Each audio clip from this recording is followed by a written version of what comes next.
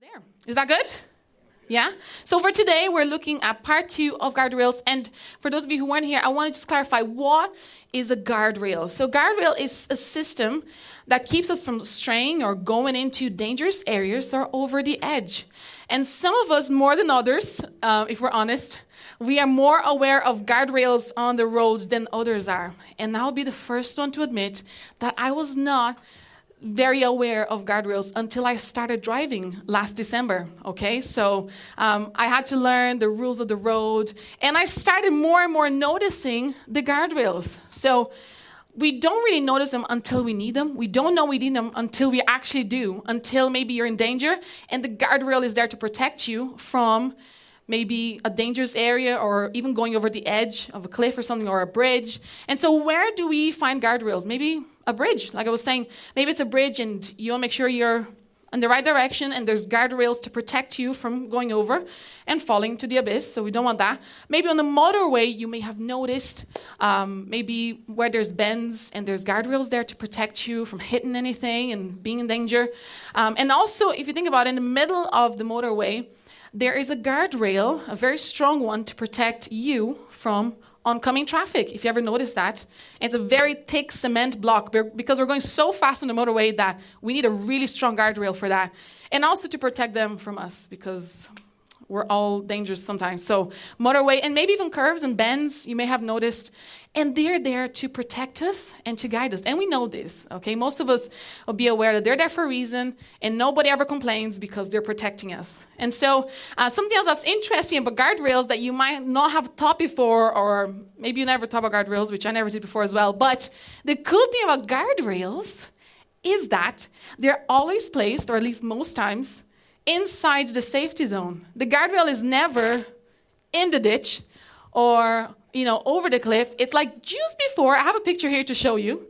And in most cases, hopefully there's enough space for a little, maybe a couple feet away to just have a little bit of margin. But they're always in the safety zone. And guess what? None of us complain about it. None of us go, I would love a little more room to be able to drive, so take away the guardrails. We're like, nope, they're there, they're helping me, they're protecting me. And so they're always inside the safety zone. They're not over the edge. They're just a little bit before to let us know, maybe it's dangerous over here, better watch out. So, and the other thing about guardrails is that they're designed to minimize damage. And so maybe you're thinking, Rebecca, I've been in accidents and there was guardrails and my car still got damaged.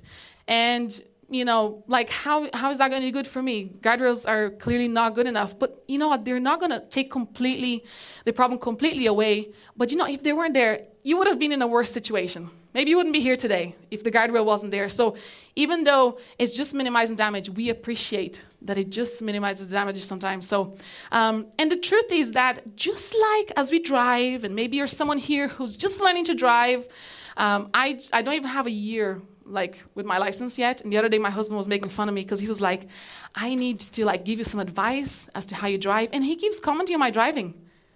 I'm not bad, okay? For those of you who have been in the car with me, I'm really not bad. I'm kind of biased, but I'm not bad. And he keeps giving me advice and he's like, signal. And I was like, way before. So I was like, I was going to do that. And the other day he was like, turn. But we're turning to our house. So I know we're going to turn. And so as well as in our lives, as we drive and as we walk around and see guardrails, we need guardrails in our lives as well. It's not just for driving. It's not just for the roads. What about our lives? Our lives are so important. We need guardrails around us. And if we're honest, most of us in the room today, if we're honest, you and I can admit that your regrets, your greatest regrets, and my greatest regrets could have or would have been avoided if you and I had some guardrails, financial guardrails, some moral guardrails to protect us and direct us, maybe relational guardrails as well, and personal guardrails. So if we know that our greatest regrets could have and would have been avoided if we had these guardrails, what we can know for sure is that our future regrets can be avoided if we set some guardrails. Isn't that true? We're learning from the past. We know what's happened. But the challenge here is that even though this sounds very straightforward, but the challenge is that our culture does not really encourage guardrails, does it? The culture we live in, the culture we're in, does not encourage guardrails. It does not encourage rules or firm guidelines.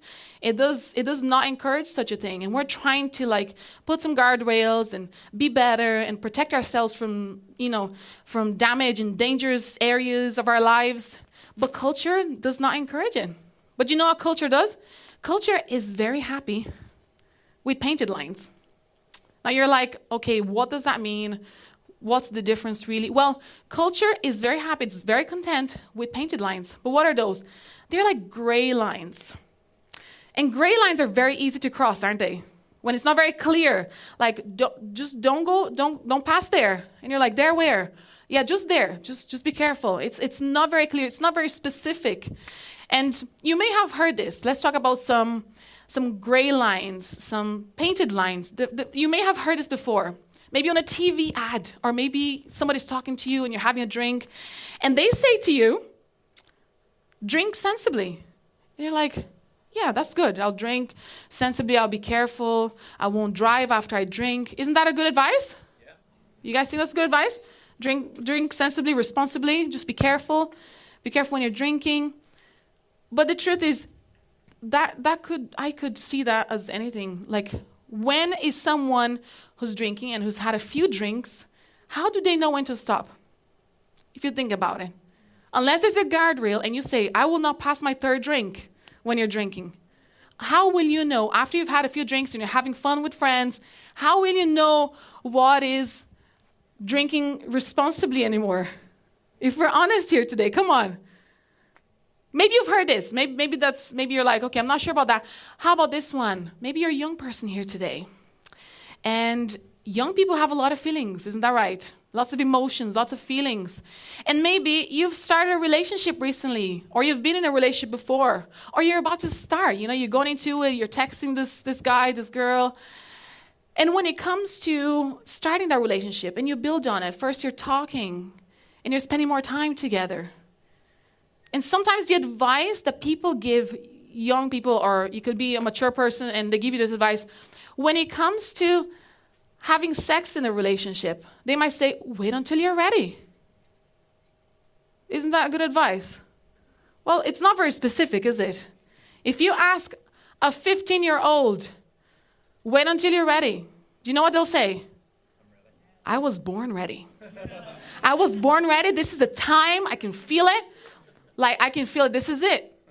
This is a painted line. Just wait until you're ready. What does that even mean? What does that even mean? Or maybe you've heard somebody say, consolidate your debts. Let's sort it out. Let's consolidate and let's get on with it. But how is that helping me as well? Or maybe you heard this one. Last one. Follow your heart. Listen to your heart. But the truth is, our heart can be deceiving sometimes. And I'm not saying it's always wrong and it's always bad, you should never follow.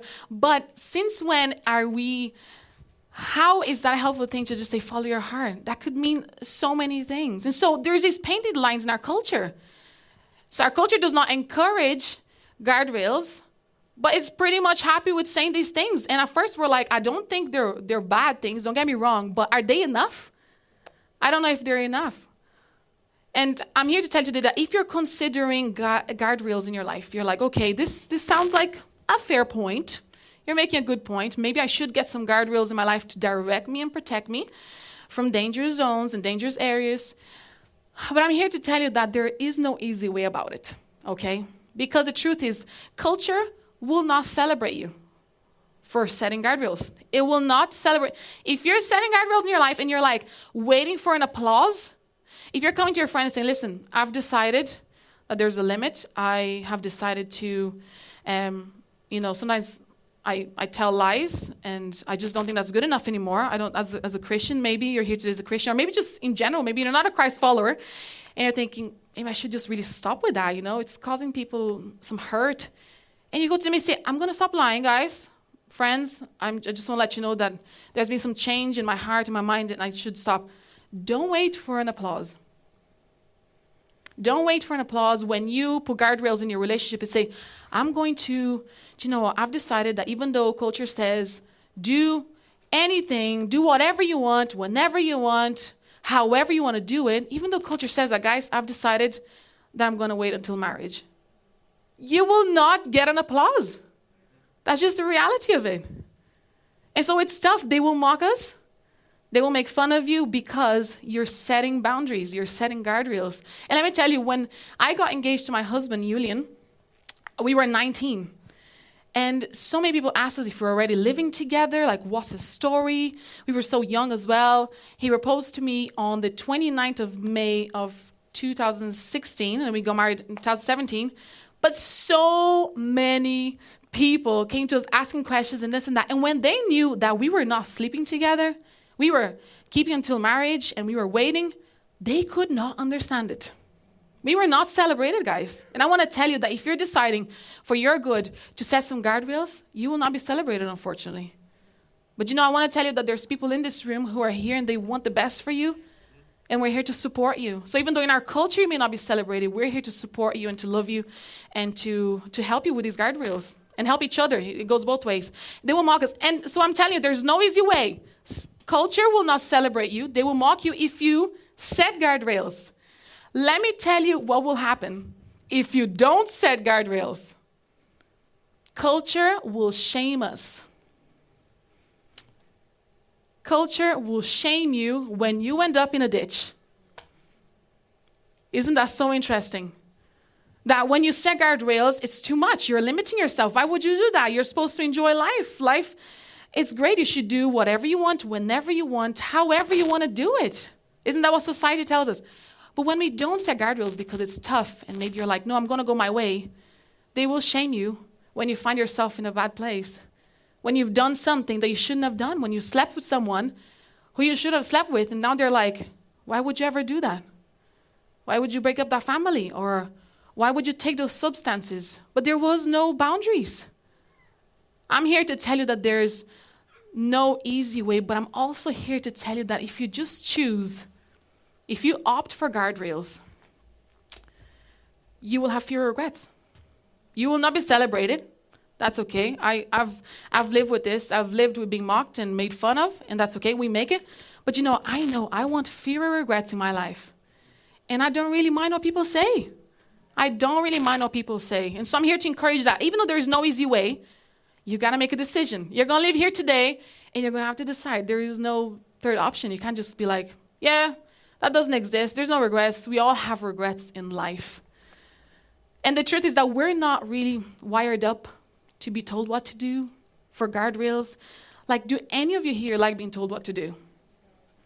No, I don't think so. I don't like being told what to do. We struggle when people tell us what to do. We don't like being told what to do. And that's just the reality of it. We want freedom, don't we?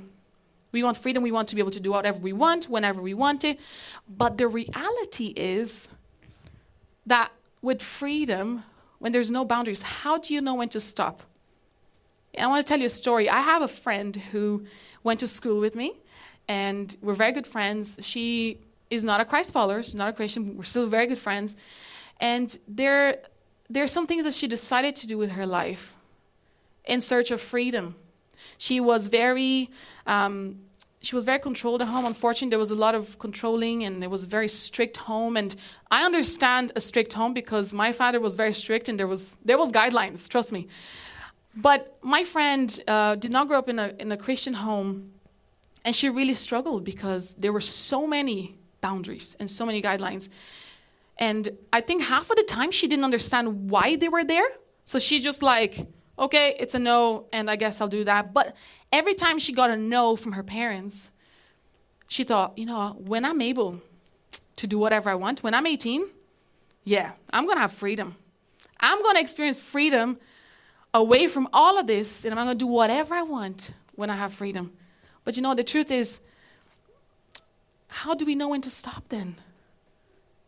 There's addictions in her life that we talk to and that we have to deal with because she chose freedom. And it's not that freedom is all bad, but when you don't know when to stop, the very thing that signifies our freedom can enslave us. If you don't know when to stop, how do you stop? Think about that for a second. in your life, how do you know when to stop if there aren't no guardrails for your own protection and for your direction? How will you know what the limit is? Guardrails are not bad. Guardrails are not bad things. They are necessary and they're important. And I just want to encourage parents in the room right now. I want to encourage you that let's be the kind of parents who take time with our children. My little girl, she's almost 2, and if you have teenagers here, probably saying, you've seen nothing. You're about to experience it. And I've heard that a lot, and it's probably true. I trust you guys. But, let's be the kind of parents who we take time to explain to our children why certain things are good for them. And if you're a Christ follower here and you're a parent and you're like, I want to explain the Bible and what does the Bible say about this, and not just, no, you can't do that. Because later on, they might actually just see that as a negative thing and want to experience everything else because they never understood how he helped them. So let's be the kind of parents who explain the why, take the time, because it will make a massive difference later on. And so guardrails are there to direct and protect us. I want to tell you something real quick. It's a little story. It's not a little story. It's actually a really cool term, okay? And you guys are going to like this, I think. It's something new. I want to tell you about the Kármán line. Have any of you ever heard about the Kármán line? No? No. Kármán line, okay, I'm going to explain to you very quickly. And this is why boundaries are important. Imagine you have a car, if you don't have a car here today, or if you have a car, imagine you're in your car, and if you could turn your car upwards, facing the sky. Just bear with me for a second. Bear with me. If you could turn your car upwards and you're like, okay, if you drove 100 kilometers into the sky, you would reach the Kármán line. Okay, what's the Kármán line? How is it relevant? Well, the Kármán line is what separates the air we breathe from space, where there's no oxygen. Aren't we grateful that there's a boundary? Because we will be suffering. And even though it's fun to, I'm sure, to be in space and float like in the movies, we want to make sure that we're breathing. And so there's boundaries. And my point to you is boundaries and guardrails, they're important and necessary. You might not have ever considered boundaries, but there are boundaries there and they actually protect us. There are boundaries that maybe you haven't even considered before. Like in a river, there's the banks. Imagine if a river or a lake, if there was no boundaries, it would be a mess. And so there's boundaries that we don't even think about.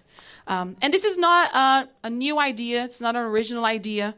We can read about boundaries and guardrails in the Hebrew Bible, which is the Old Testament in the scriptures, and also in the New Testament. We can read all about it if you go into and search. But today, I want us to look into the book of Ephesians 5:15 to 18. And this was written by the Apostle Paul, who wasn't originally a Christian, but he had an encounter with God, and his life was changed completely. And he said, God, I choose your plans for my life. I'm giving up my plans, and I'm going to choose to follow you. And his life was completely changed.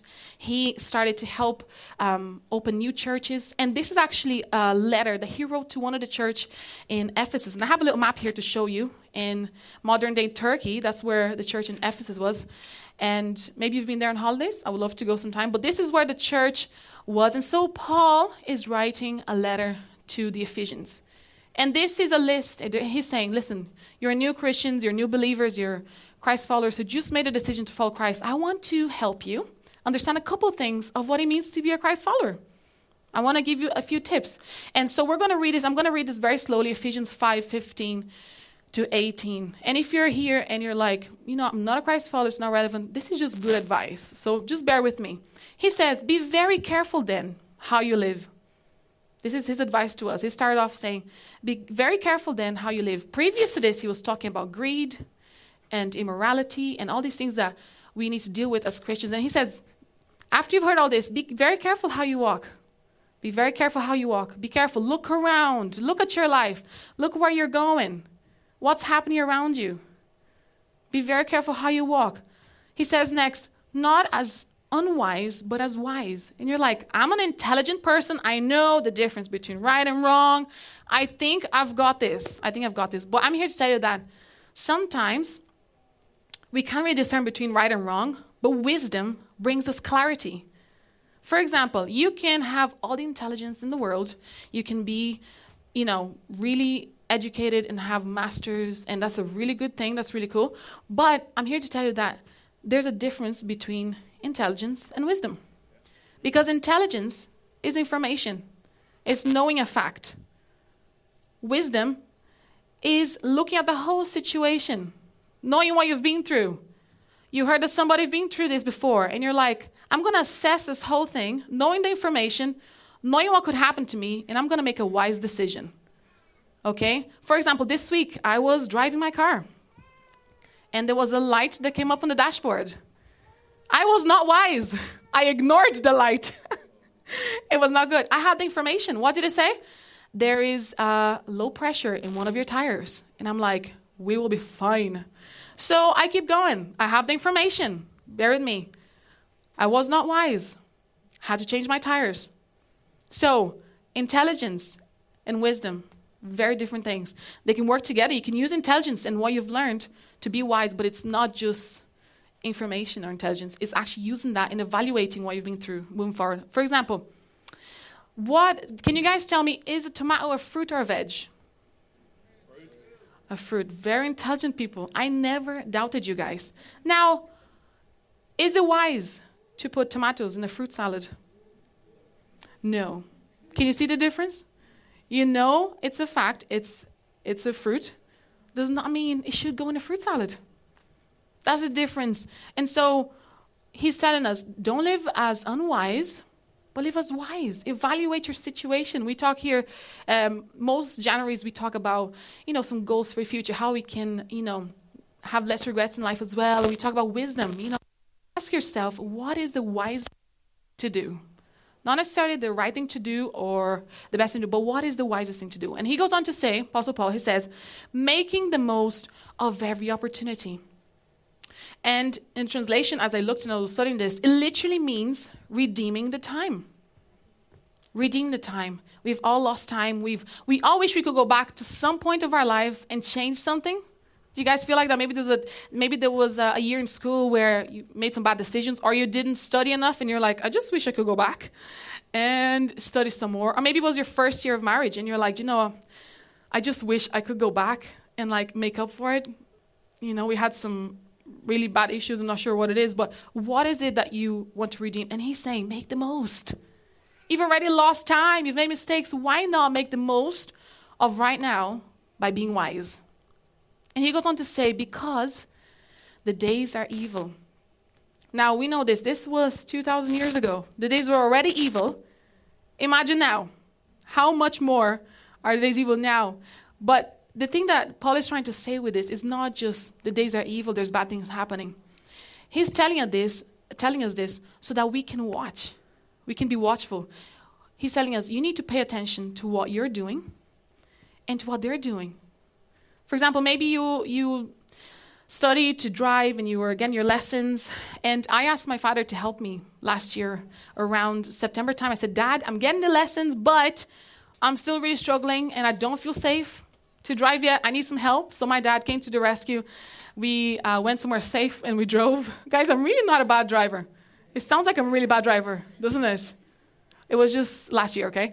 And so he helped me. And one of the things he said to me, I'll never forget, is this exact thing. When you're driving, don't just pay attention to what you're doing. Yeah, I'm fine, I'm doing the right thing. What if somebody else is doing something wrong and you could be watching and you could be preventing an accident? And the same way Paul is saying, it's not enough to just pay attention to what we're doing. But what is being said and what is being asked? What, in this evil world, what is happening? What is happening around us? It's not enough just to be aware of what I'm doing, but pay attention. Pay attention. Watch how you walk. These are evil days. Be watchful. And he says, therefore.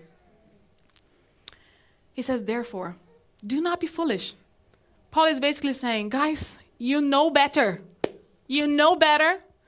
If you're a Christ follower here today, you have the Holy Spirit living inside you. And he's giving that gentle nudge and he's like, shouldn't be doing that. Shouldn't be doing that. You shouldn't go there. You shouldn't be sending a text message. If you're a Christ follower here today, you know what I mean. Because when we accept Jesus into our lives, he's our helper and he comes to live inside of us to help us in life. And so when we're in situations where it's a bit dodgy, it's a bit dangerous, he's like, just think about that for a second. It's just like the little nudge.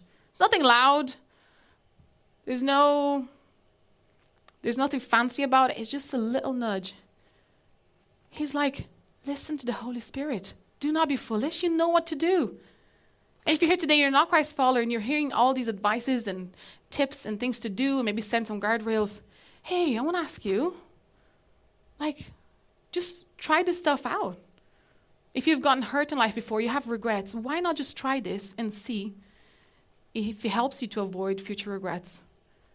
Don't approach life as if events are disconnected. You've been through situations before. Don't try it again and expect a different result. Let's be wise. Don't be foolish. Paul says, don't be foolish. You know this stuff. Come on. And he says, but understand what the Lord's will for you is. Focus on his will for you. And if you're here today, you're like, listen, I don't believe in God. I'm a skeptic. I don't get it. Why not just reach out to God? Say, God, if you're out there, what is your will for my life? What does that even mean? Because when the Holy Spirit is within us, he's guiding us. God has a plan and a purpose for your life. He has a will for your life. And when we choose to follow Jesus, we're saying, no, I have plans and I have my will, but I'm choosing to follow you, Jesus. And there's a cycle. There's a cycle as we talk about guardrails and as we talk about, having fewer regrets. There's a cycle. Have you ever heard somebody say, one thing just led to another?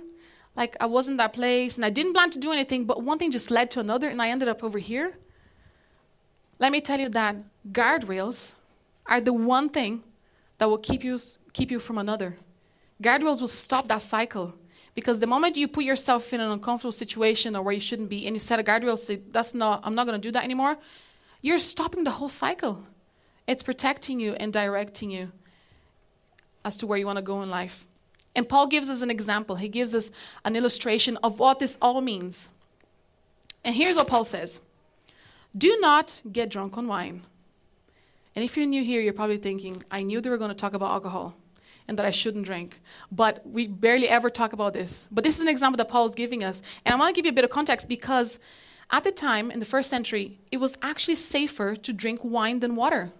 It was actually safer to drink wine than water because water will be stored for a really long time in bacteria. And even though they didn't understand bacteria, they realized after a while, I'm drinking this water that's been sitting here and it's making me sick. So they realized that wine was actually safer. Wine was safer than water to drink at that time. And what they realized was, if I drink wine, I get drunk. Too much of it, I get drunk. If I drink water, I'm dead. Which one's best? So Paul is just talking to them because they really got this. It wasn't that they were going to a pub every night or, it was what they drank instead of water or, maybe there's a balance there, but it was safer to drink wine than water. And Paul understood that one thing leads to another.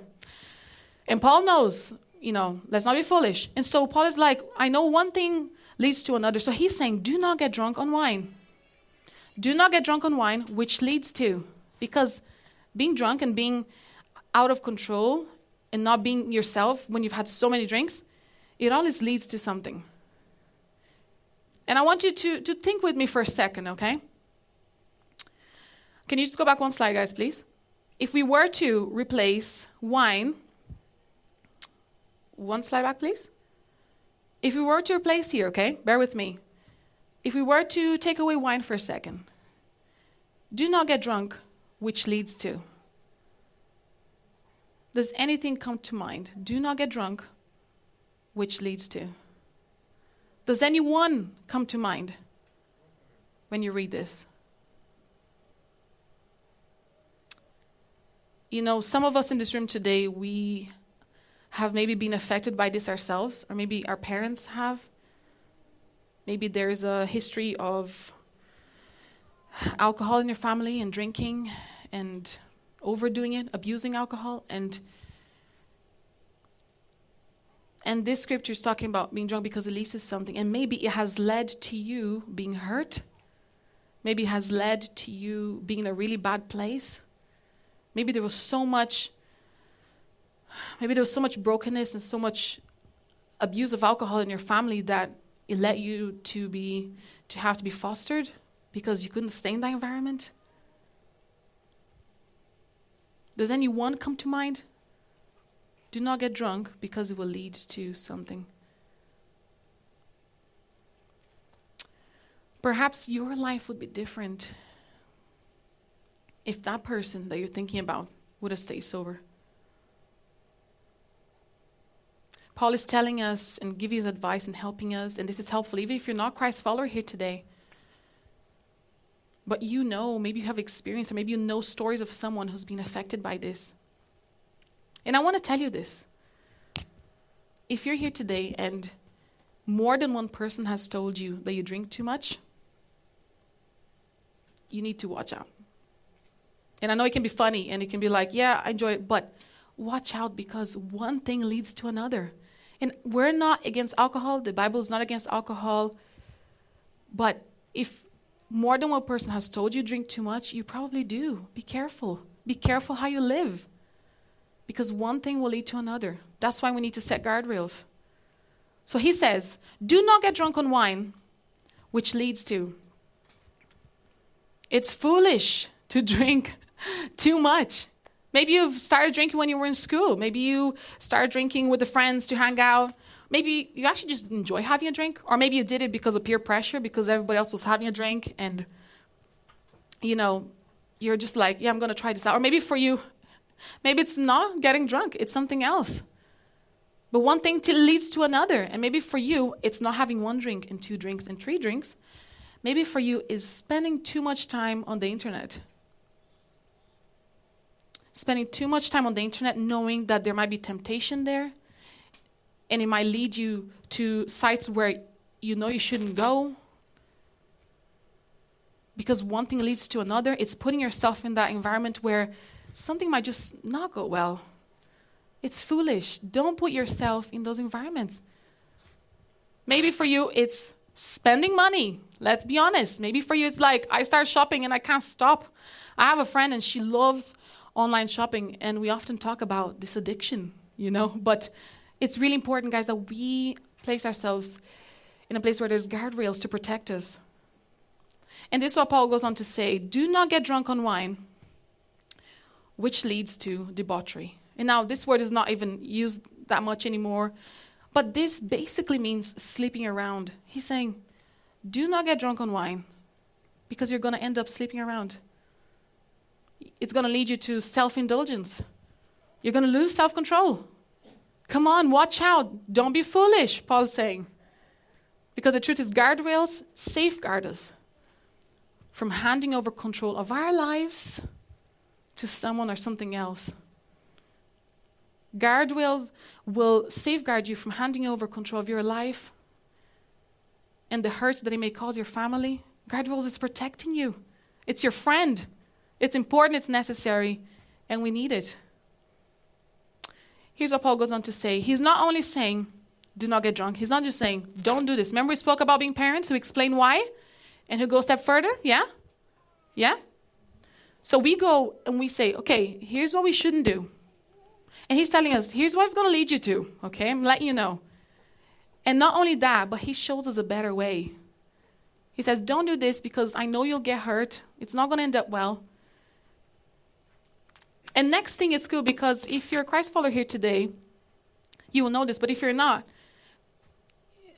I'm going to explain to you what happens next because Paul goes on to speak of his faith a little bit. So everything you've heard, you've probably found helpful. It was really good. And you're like, okay, I could apply it to my life, even if I don't believe in your God and I don't have the faith that you have. But now he switches gears and he goes to talk about the Holy Spirit. He goes on to talk about Jesus and what Jesus did. There's a change in the atmosphere because he goes on to talk about the Holy Spirit. And he says, do not get drunk on wine, which leads to debauchery. Instead, be filled with the Holy Spirit. Not only are these advices good and helpful, but be filled with the Holy Spirit. When the Holy Spirit's come to live in you and help you and be your helper, like Jesus promised he would send a helper, he's saying, instead of focusing on that stuff, which will lead you to loss of self-control and self-indulgence, this dangerous stuff, get away from it, he's saying, be filled with the Holy Spirit. be filled with the Holy Spirit. God's Spirit takes residence in us, in our conscience, and influences our decisions for the better. It's a gentle nudge, remember? It's a gentle nudge. Are you listening to that gentle nudge? And maybe you've tried to fill yourself with other things in life. You've tried to find that sense of feeling complete, and this is it. And maybe you've tried substances or giving all of yourself to someone and really loving them and feel like, this is it. Maybe it's love what I need. But do you know what? There's only one person that can completely fill us and make us feel complete, and his name is Jesus. His name is Jesus. And so as we close off this message, I just want to read it all together, what we looked at. Be very careful then, Paul is saying to us, how you live. Not as unwise, but as wise, making the most of every single opportunity, because the days are evil. Therefore, do not be foolish, but understand what the Lord's will is for your life. Do not get drunk on wine, which leads to debauchery. Instead, be filled with the Holy Spirit. Choose to be led by the Holy Spirit, not by your flesh or by decisions that look good on somebody else or peer pressure, but be filled with the Holy Spirit. Conclusion, as we finish off today's message. The truth is, we don't plan to wreck our lives. None of us do. We want the best for our families. We want the best for ourselves, in our relationships, our health, our finances. We don't plan it. But guardrails are how you plan not to. It's not a gray line. Come on, guys, do better. This is not it. We're saying, let's make a plan so that we don't wreck our lives. We can have fewer regrets. We can have better lives, be better to our family, to those around us, to ourselves. Guardrails are the how you plan not to. This is the way. This is the way. And it's specific and it's clear. They exist to direct and protect us. Guardrails are not there only to make us better people. Guardrails are not there to only make us better people. It's to make us surrendered people to Jesus. With Jesus' help, we can do this. And maybe you're here today and you're like, I couldn't possibly stay away from all this stuff. It's been my whole life. I've lived my whole life with this stuff, and it's too difficult. But let me tell you, there's a helper available to you who wants you to live a better life, where you care for yourself, you care for your family, or you don't wreck your life, you have fewer regrets. Where do you need to start today? What is it you need to face up to? Where are you driving on the edge? Are you flirting with disaster? Are you getting really close? If you're flirting with disaster, be careful. Put some guardrails. It'll protect you from having more regrets in the future. You know, I was sitting there where you're sitting a couple of years ago, and I had an encounter with Jesus, and you're thinking, how's that possible? He doesn't even exist. Well, after the moment where I encountered Jesus, and I was singing, actually, the band was playing, I was singing there, and I just felt in my heart, and it's hard to put into words, and those of you who have experienced Jesus know what I'm talking about. But I was sitting where you're sitting today, and in my heart, I felt like he was telling me, I have a plan for you. You have your plan for yourself, but I have a plan for you, and it's better. But you have to trust me. You have to trust me. And that day, years ago, I said, you know, God, I have good plans, but if you're telling me you have better plans, I want these plans for my life. And I don't know what your plans are for your future. I don't know what you're hoping to do even as you leave this place today. But let me just invite you to step away from what can harm you and step towards the one who loves you. He loves you so much. He wants to be better and to make you better at life. And I made that decision a long time ago, and I do not regret it for a second. People may mock me and make fun of my decisions. I didn't do it for them. I didn't do it for them. Who are you living your life for? Is it for yourself or for other people? So can you stand with me?